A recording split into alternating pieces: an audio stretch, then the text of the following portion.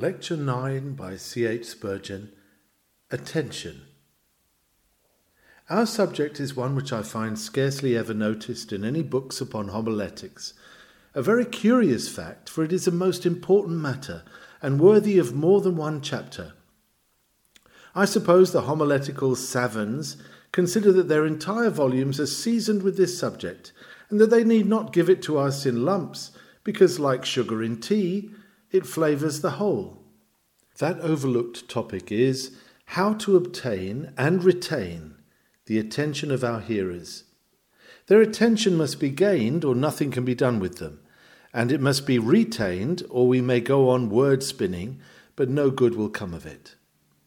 Over the head of military announcements, our English officers always place the word "attention" in large capitals, and we need some such word over all our sermons. We need the earnest, candid, wakeful, continued attention of those who are in the congregation. If men's minds are wandering far away, they cannot receive the truth, and it is much the same if they are inactive.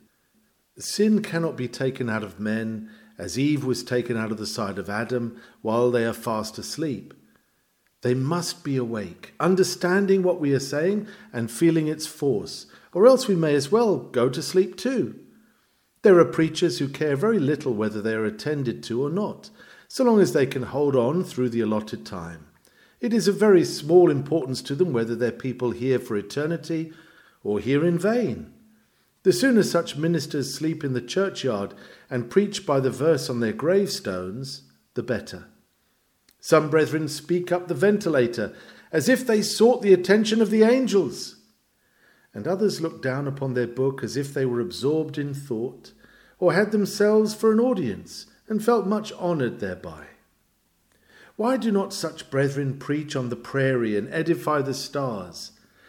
If their preaching has no reference to their hearers, they might do so with evident propriety. If a sermon be a soliloquy, the more lonely the performer, the better.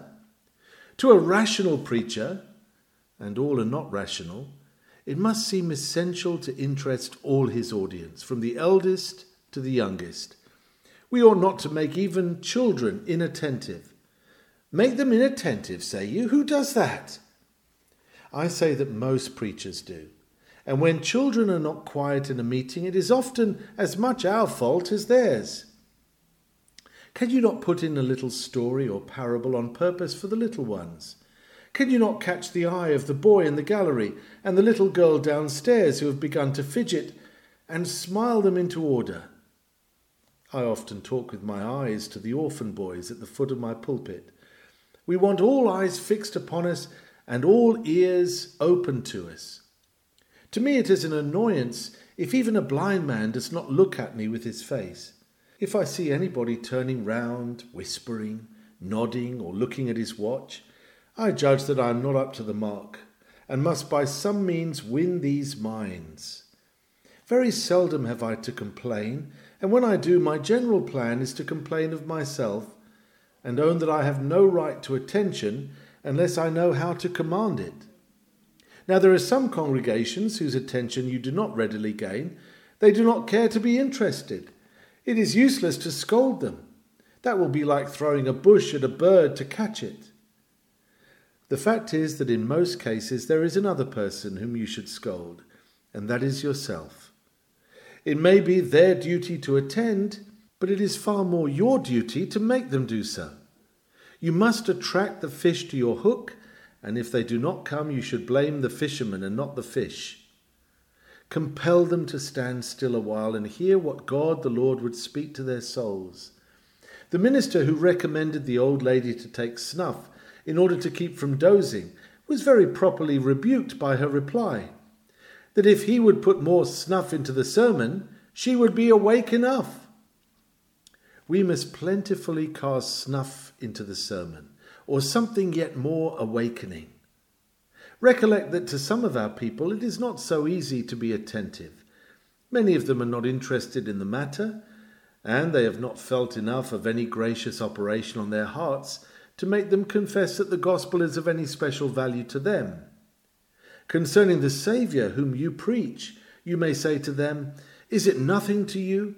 all ye that pass by? Is it nothing to you that Jesus should die? Many of them have through the week been borne down by the press of business cares. They ought to roll their burden on the Lord, but do you always do so? Do you always find it easy to escape from anxieties? Are you able to forget the sick wife and the ailing children at home? There is no doubt whatever that many come into the house of God loaded heavily with the thoughts of their daily avocations. The farmer recollects the fields that are to be ploughed or to be sown. It is a wet Sunday, and he is reflecting upon the yellow look of the young wheats. The merchant sees that dishonoured bill fluttering before his eyes, and the tradesman counts over his bad debts. I should not wonder if the colours of the ladies' ribbons and the creak of the gentlemen's boots disturb many. There are troublesome flies about, you know. Beelzebub, the god of flies, takes care that wherever there is a gospel feast, the guests should be worried with petty annoyances. Often mental mosquitoes sting the man while you are preaching to him, and he is thinking more of trifling distractions than of your discourse. Is it so very wonderful that he does? You must drive the mosquitoes away and secure your people's undistracted thoughts, turning them out of the channel in which they have been running 6 days into one suitable for the Sabbath. You must have sufficient leverage in your discourse and its subject to lift them right up from the earth to which they cleave, and to elevate them a little nearer heaven. Frequently it is very difficult for congregations to attend because of the place and the atmosphere. For instance, if the place is like this room at present, sealed against the pure air, with every window closed, they have enough to do to breathe and cannot think of anything else. When the people have inhaled over and over again the air which has been in other people's lungs, the whole machinery of life gets out of gear, and they are more likely to feel an aching head than a broken heart. The next best thing to the grace of God for a preacher is oxygen. Pray that the windows of heaven may be opened, but begin by opening the windows of your meeting house. Look at many of our country places, and I am afraid our city chapels too, and you will find that the windows are not made to open. The modern barbarous style of building gives us no more ceiling than a barn, and no more openings for ventilation than would be found in an oriental dungeon, where the tyrant expected his prisoner to die by inches. What would you think of a house where the windows could not be opened? Would any of you hire such a dwelling? Yet Gothic architecture and silly pride make many persons renounce the wholesome sash window for little holes in the ceiling or bird traps in the windows, and so places are made far less comfortable than Nebuchadnezzar's furnace was to Shadrach, Meshach, and Abednego. Provided all such chapels were properly insured, I could not pray for their preservation from fire. Even where the windows will open, they are often kept closed by the month together, and from Sunday to Sunday the impure atmosphere is unchanged. This ought not to be endured. I know some people do not notice such things, and I have heard it remarked that foxes are not killed by the stench of their own holes. But I am not a fox, and bad air makes me dull, and my hearers dull too. A gust of fresh air through the building might be to the people the next best thing to the gospel itself. At least it would put them into a fit frame of mind to receive the truth. Take trouble on weekdays to remove the hindrance arising from foul air. In my former chapel in Park Street, I mentioned to my deacons several times my opinion that the upper panes of the iron-framed windows had better be taken out, as the windows were not made to open. I mentioned this several times, and nothing came of it. But it providentially happened one Monday that somebody removed most of those panes in a masterly manner, almost as well as if they had been taken out by a glazier. There was considerable consternation and much conjecture as to who had committed the crime, and I proposed that a reward of £5 should be offered for the discovery of the offender, who, when found, should receive the amount as a present. The reward was not forthcoming, and therefore I have not felt it to be my duty to inform against the individual. I trust none of you will suspect me, for if you do, I shall have to confess that I have walked with the stick which let the oxygen into that stifling structure. Sometimes the manners of our people are inimical to attention. They are not in the habit of attending. They attend the chapel, but do not attend to the preacher.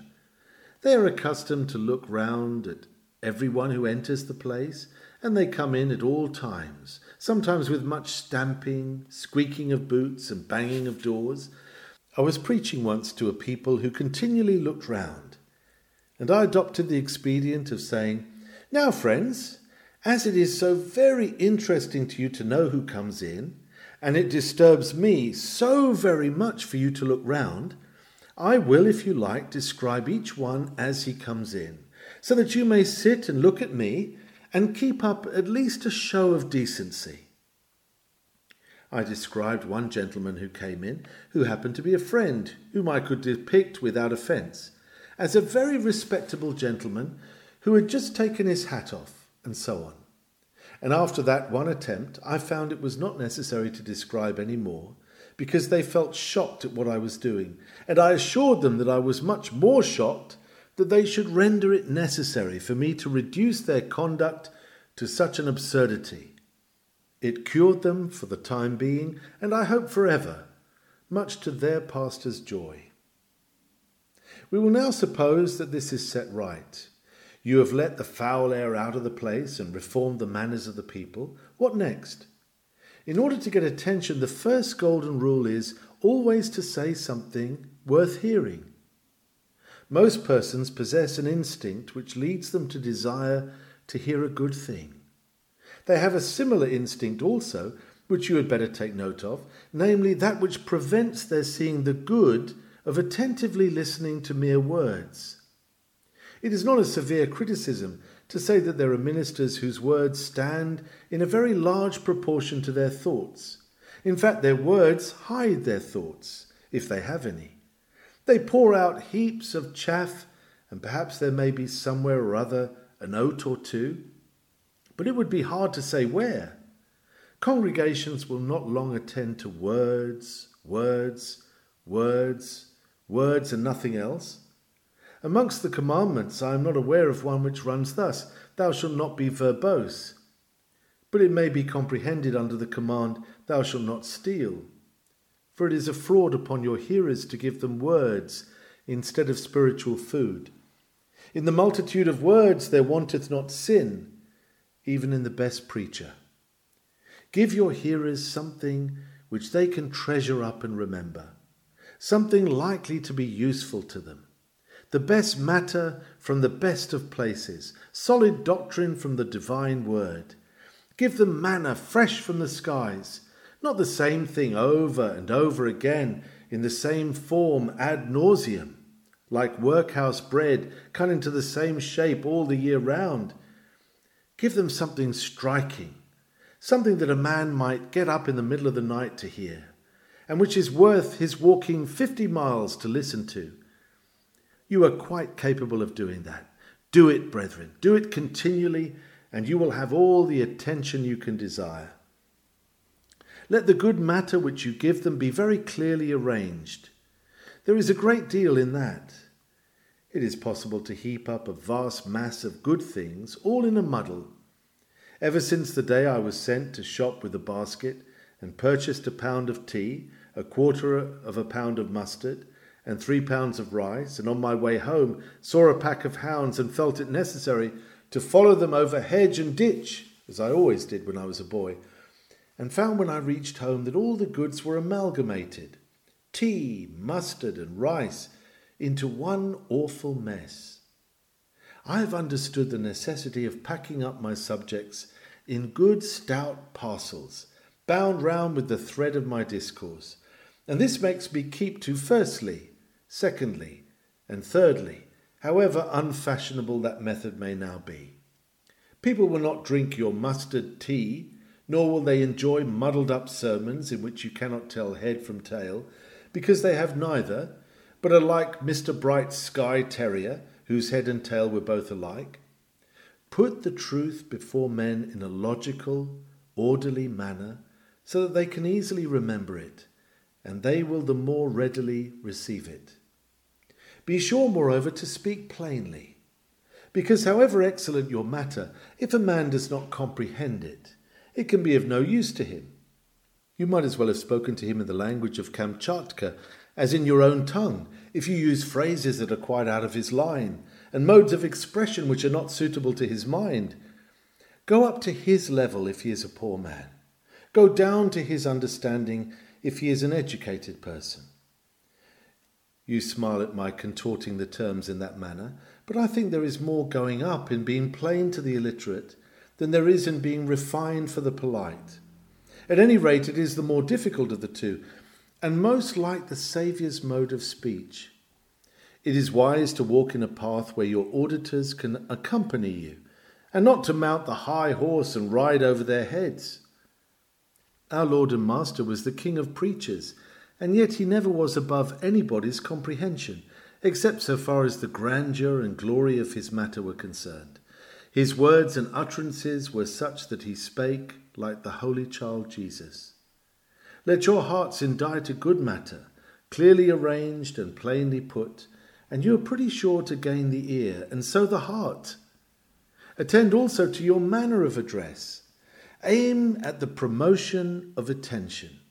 And here I should say, as a rule, do not read your sermons. There have been a few readers who have exercised great power, as, for instance, Dr. Chalmers, who could not have had a more attentive audience had he been extemporizing. But then I do not suppose that we are equal to Dr. Chalmers. Men of such eminence may read if they prefer it, but for us there is a more excellent way. The best reading I have ever heard has tasted of paper and has stuck in my throat. I have not relished it, for my digestion is not good enough to dissolve foolscap. It is better to do without the manuscript, even if you are driven to recite. It is best of all if you need neither to recite nor to read. If you must read, mind that you do it to perfection. Be the very best of readers, and you had need to be if you would secure attention. Here let me say, if you would be listened to, do not extemporize in the emphatic sense, for that is as bad as reading, or perhaps worse, unless the manuscript was written extemporaneously, without previous study. Do not go into the pulpit and say the first thing that comes to hand, for the uppermost thing with most men is mere froth. Your people need discourses which have been prayed over and laboriously prepared. People do not want raw food. It must be cooked and made ready for them. We must give out of our very souls, in the words which naturally suggest themselves, the matter which has been as thoroughly prepared by us as it possibly could have been by a sermon writer. Indeed, it should be even better prepared if we would speak well. The best method is, in my judgment, that in which the man does not extemporize the matter, but extemporizes the words. The language comes to him at the moment, but the theme has been well thought out, and like a master in Israel, he speaks of that which he knows and testifies of what he has seen. In order to get attention, make your manner as pleasing as it can possibly be. Do not, for instance, indulge in monotones. Vary your voice continually. Vary your speed as well. Dash as rapidly as a lightning flash, and anon travel forward in quiet majesty. Shift your accent, move your emphasis, and avoid sing-song. Vary the tone, use the bass sometimes, and let the thunders roll within. At other times speak as you ought to do generally, from the lips, and let your speech be conversational. Anything for a change. Human nature craves for variety, and God grants it in nature, providence, and grace. Let us have it in sermons also. I shall not, however, dwell much upon this, because preachers have been known to arouse and sustain attention by their matter alone, when their mode of speech has been very imperfect. If Richard Sibbes, the Puritan, were here this afternoon, I would guarantee him fixed attention to anything he had to say, and yet he stammered dreadfully. One of his contemporaries says he sibilated, he lisped and hissed so much. We need not look far for instances in modern pulpits, for there are too many of them. But we may remember that Moses was slow of speech, and yet every ear was attent to his words. Probably Paul also laboured under a similar infirmity, for his speech was said to be contemptible. Of this, however, we are not sure, for it was only the criticism of his enemies. Paul's power in the churches was very great, and yet he was not always able to maintain attention when his sermon was long, for at least one hearer went to sleep under him with serious result. Manner is not everything. Still, if you have gathered good matter, it is a pity to convey it meanly. A king should not ride in a dust cart. The glorious doctrines of grace should not be slovenly delivered. Right royal truths should ride in a chariot of gold.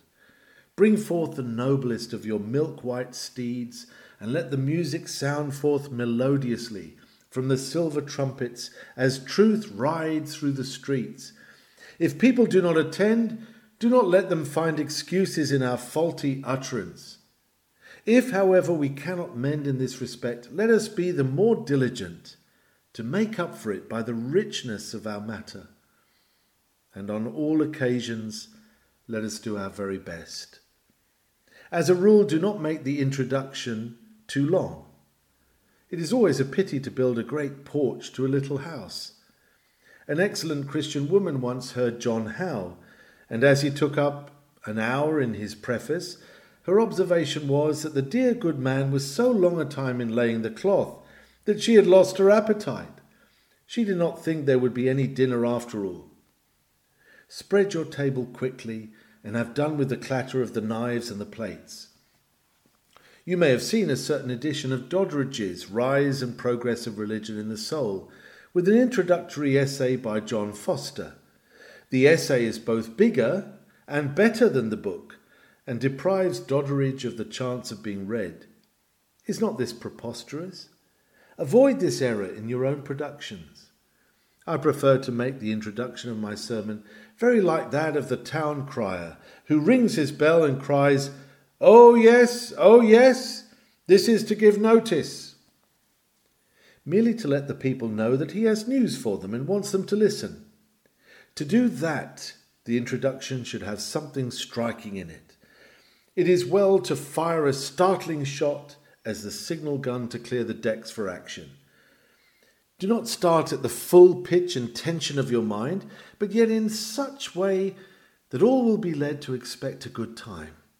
Do not make your exordium a pompous introduction into nothing, but a step to something better still. Be alive at the very commencement. In preaching, do not repeat yourselves. I used to hear a divine who had a habit, after he had uttered about a dozen sentences, of saying, "As I have already observed," or "I repeat what I before remarked." Well, good soul, as there was nothing particular in what he had said, the repetition only revealed the more clearly the nakedness of the land. If it was very good, and you said it forcibly, why go over it again? And if it was a feeble affair, why exhibit it a second time? Occasionally, of course, the repetition of a few sentences may be very telling. Anything may be good occasionally, and yet be very vicious as a habit. Who wonders that people do not listen the first time when they know it is all to come over again?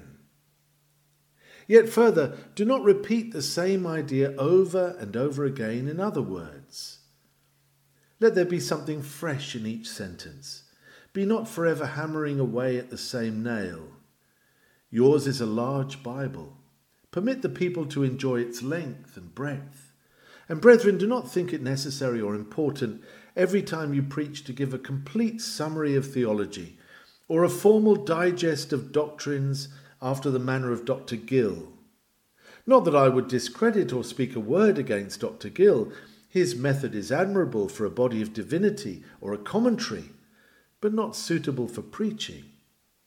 I know a divine whose sermons, whenever they are printed, read like theological summaries, more fitted for a classroom than for a pulpit. They fall flat on the public ear. Our hearers do not want the bare bones of technical definition, but meat and flavour. Definitions and differences are all very well, but when they are the staple of a sermon, they remind us of the young man whose discourse was made up of various important distinctions. Upon this performance, an old deacon observed that there was one distinction which he had omitted, namely the distinction between meat and bones. If preachers do not make that distinction, all their other distinctions will not bring them much distinction. In order to maintain attention, avoid being too long. An old preacher used to say to a young man who preached an hour, "My dear friend, I do not care what else you preach about, but I wish you would always preach about 40 minutes. We ought seldom to go much beyond that, 40 minutes, or say 3/4 of an hour. If a fellow cannot say all he has to say in that time, when will he say it? But somebody said he liked to do justice to his subject.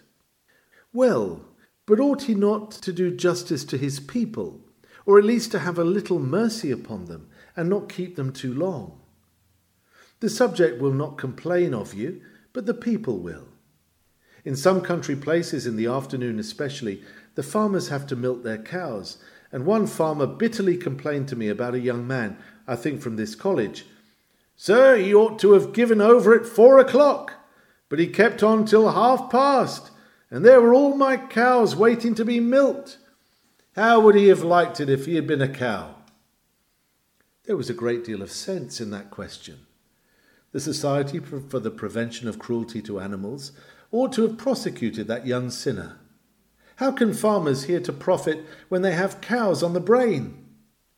The mother feels morally certain during that extra 10 minutes of your sermon that the baby is crying or the fire is out, and she cannot and will not give her heart to your ministrations.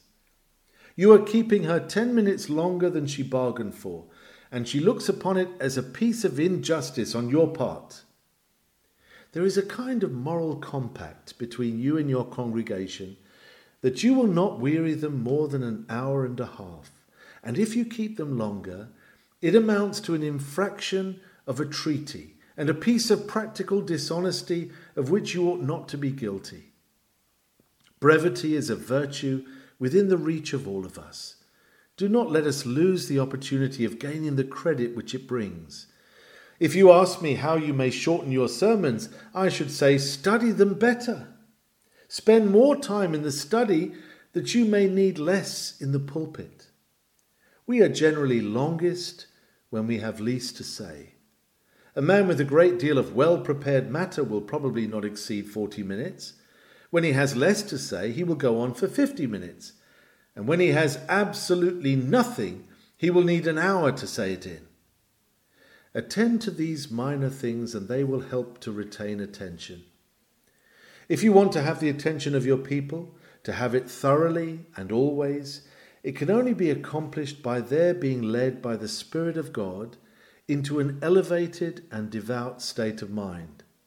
If your people are teachable, prayerful, active, earnest, devout, they will come up to the house of God on purpose to get a blessing. They will take their seats prayerfully, asking God to speak to them through you. They will remain on the watch for every word and will not weary. They will have an appetite for the gospel, for they know the sweetness of the heavenly manna, and they will be eager to gather their appointed portions. No man will ever have a congregation to preach to which surpasses my own in this respect. Indeed, those with whom the preacher is most at home are usually the best hearers for him. It is comparatively easy for me to preach at the tabernacle. My people come on purpose to hear something, and their expectation helps to fulfill itself. If they would hear another preacher with the same expectancy, I believe they would generally be satisfied, though there are exceptions. When the preacher first settles, he cannot expect that his congregation will give him that solemn, earnest attention which those obtain who stand up like fathers among their own children, endeared to their people by 1,000 memories and esteemed for age and experience.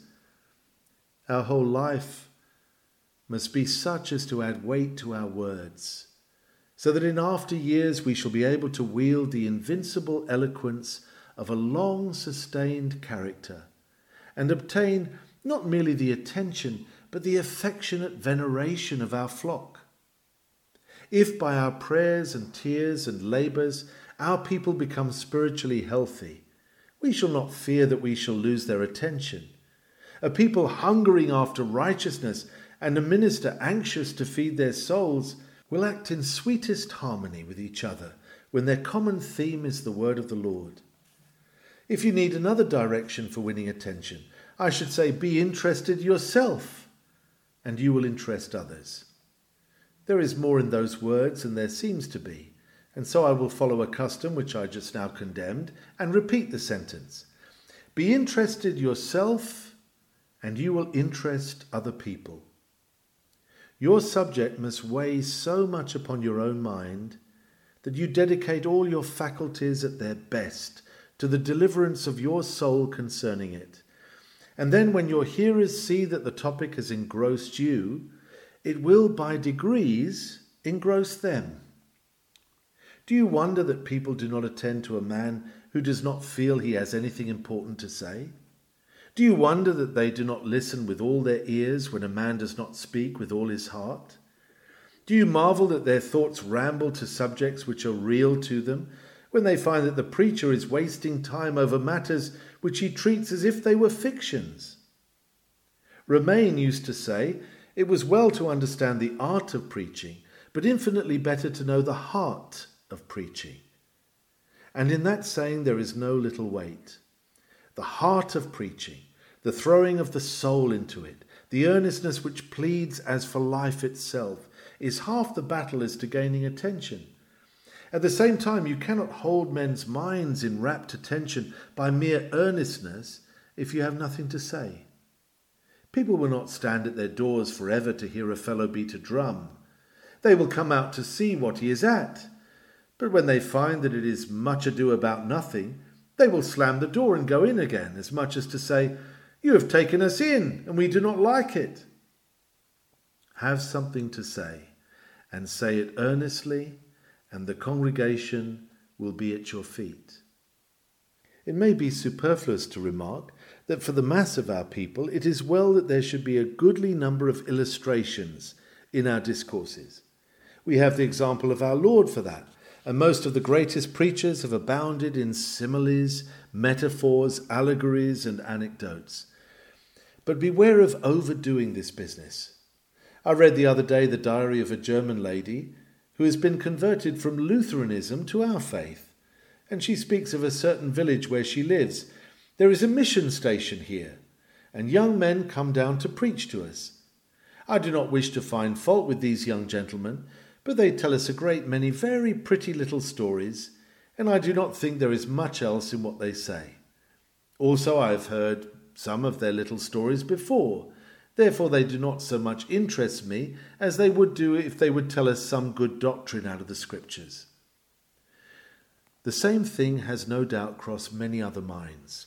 Pretty stories are all very well, but it will never do to rely upon them as the great attraction of a sermon. Moreover, take warning concerning certain of these pretty little stories, for their day is over and gone. The poor things are worn threadbare and ought to go into the rag bag. I have heard some of them so many times that I could tell them myself, but there is no need. From stock anecdotes may both ourselves and our hearers be mercifully delivered. Ancient jests sicken us when witlings retail them as their own ideas, and anecdotes to which our great-grandfathers listened have much the same effect upon the mind. Beware of those extremely popular compilations of illustrations which are in every Sunday school teacher's hand, for nobody will thank you for repeating what everybody already knows by heart. If you tell anecdotes, let them have some degree of freshness and originality. Keep your eyes open and gather flowers from the garden and the field with your own hands. They will be far more acceptable than withered specimens borrowed from other men's bouquets, however beautiful those may once have been. Illustrate richly and aptly. but not so much with parables imported from foreign sources as with apt similes growing out of the subject itself. Do not, however, think the illustration everything. It is the window, but of what use is the light which it admits if you have nothing for the light to reveal? Garnish your dishes, but remember that the joint is the main point to consider, not the garnishing. Real instruction must be given and solid doctrine taught, or you will find your imagery pall upon your hearers, and they will pine for spiritual meat. In your sermons, cultivate what Father Taylor calls the surprise power. There is a great deal of force in that for winning attention. Do not say what everybody expected, he would say. Keep your sentences out of ruts. If you have already said, salvation is all of grace, do not always add, and not by human merit, but vary it and say, salvation is all of grace. Self-righteousness has not a corner to hide its head in. I fear I cannot recall one of Mr. Taylor's sentences so as to do it justice, but it was something like this. Some of you make no advance in the divine life because you go forward a little way and then you float back again, just like a vessel on a tidal river which goes down with the stream just far enough to be carried back again on the return tide. So you make good progress for a while, and then all of a sudden, what did he say? You hitch up in some muddy creek. Did he not also repeat us such a speech to this effect? He felt sure that if they were converted, they would walk uprightly and keep their bullocks out of their neighbour's corn. Occasional resorts to this system of surprise will keep an audience in a state of proper expectancy. I sat last year about this time on the beach at Menton by the Mediterranean Sea. The waves were very gently rising and falling, for there is little or no tide, and the wind was still.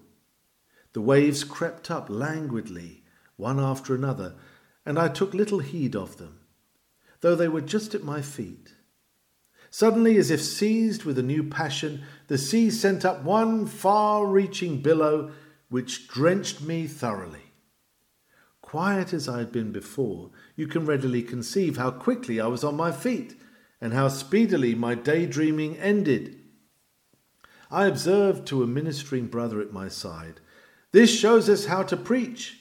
To wake people up, we must astonish them with something they were not looking for." Brethren, take them at unawares. Let your thunderbolt drop out of a clear sky. When all is calm and bright, let the tempest rush up, and by contrast make its terrors all the greater. Remember, however, that nothing will avail if you go to sleep yourself while you are preaching. Is that possible? Oh, possible. It is done every Sunday. Many ministers are more than half asleep all through the sermon. Indeed, they never were awake at any time, and probably never will be, unless a cannon should be fired off near their ear. Tame phrases, hackneyed expressions, and dreary monotones make the staple of their discourses, and they wonder that the people are so drowsy. I confess I do not. A very useful help in securing attention is a pause. Pull up short every now and then, and the passengers on your coach will wake up. The miller goes to sleep while the mill wheels revolve. But if by some means or other the grinding ceases, the good man starts and cries, "What now?" On a sultry summer's day, if nothing will keep off the drowsy feeling, be very short, sing more than usual, or call on a brother or two to pray. A minister who saw that the people would sleep sat down and observed, "I saw you were all resting, and I thought I would rest too."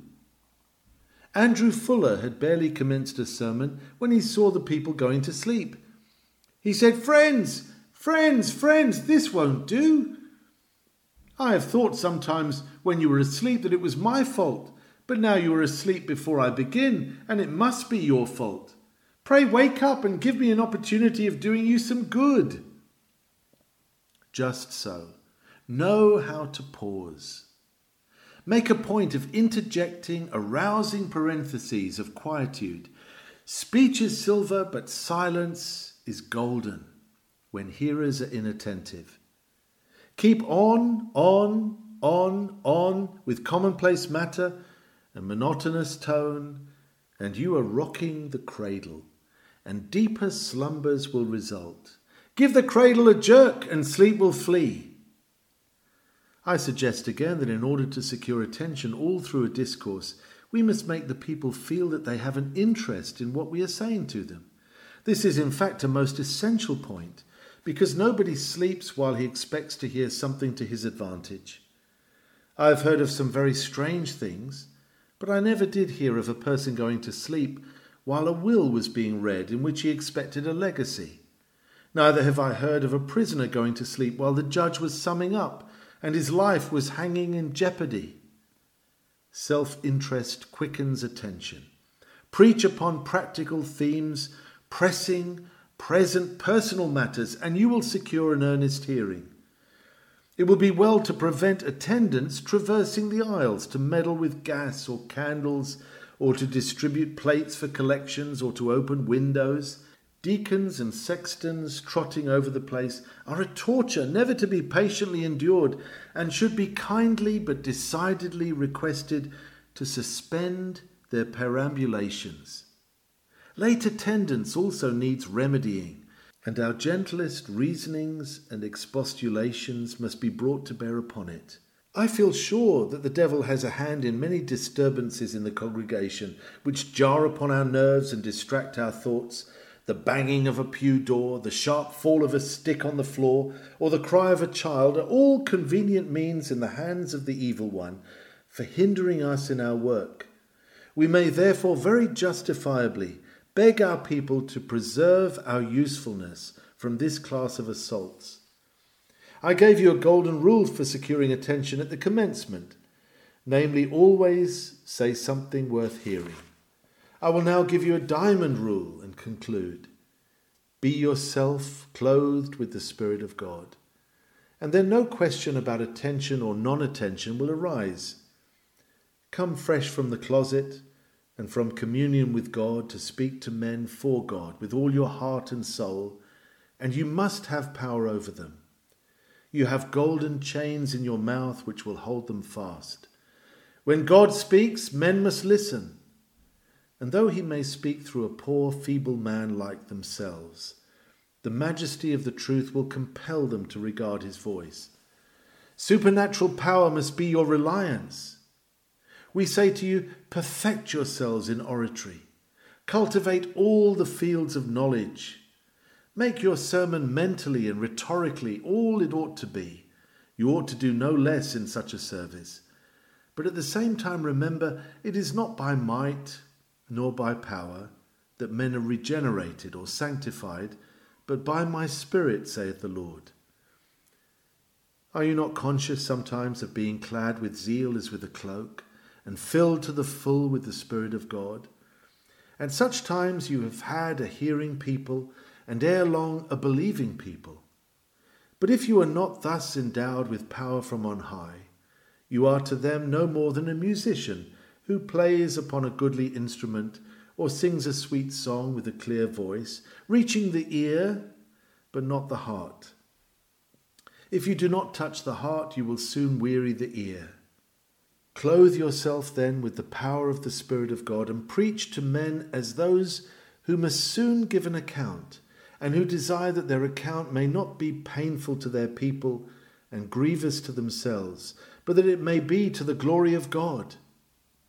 Brethren, may the Lord be with you, while you go forth in his name and cry, He that hath ears to hear, let him hear. Amen.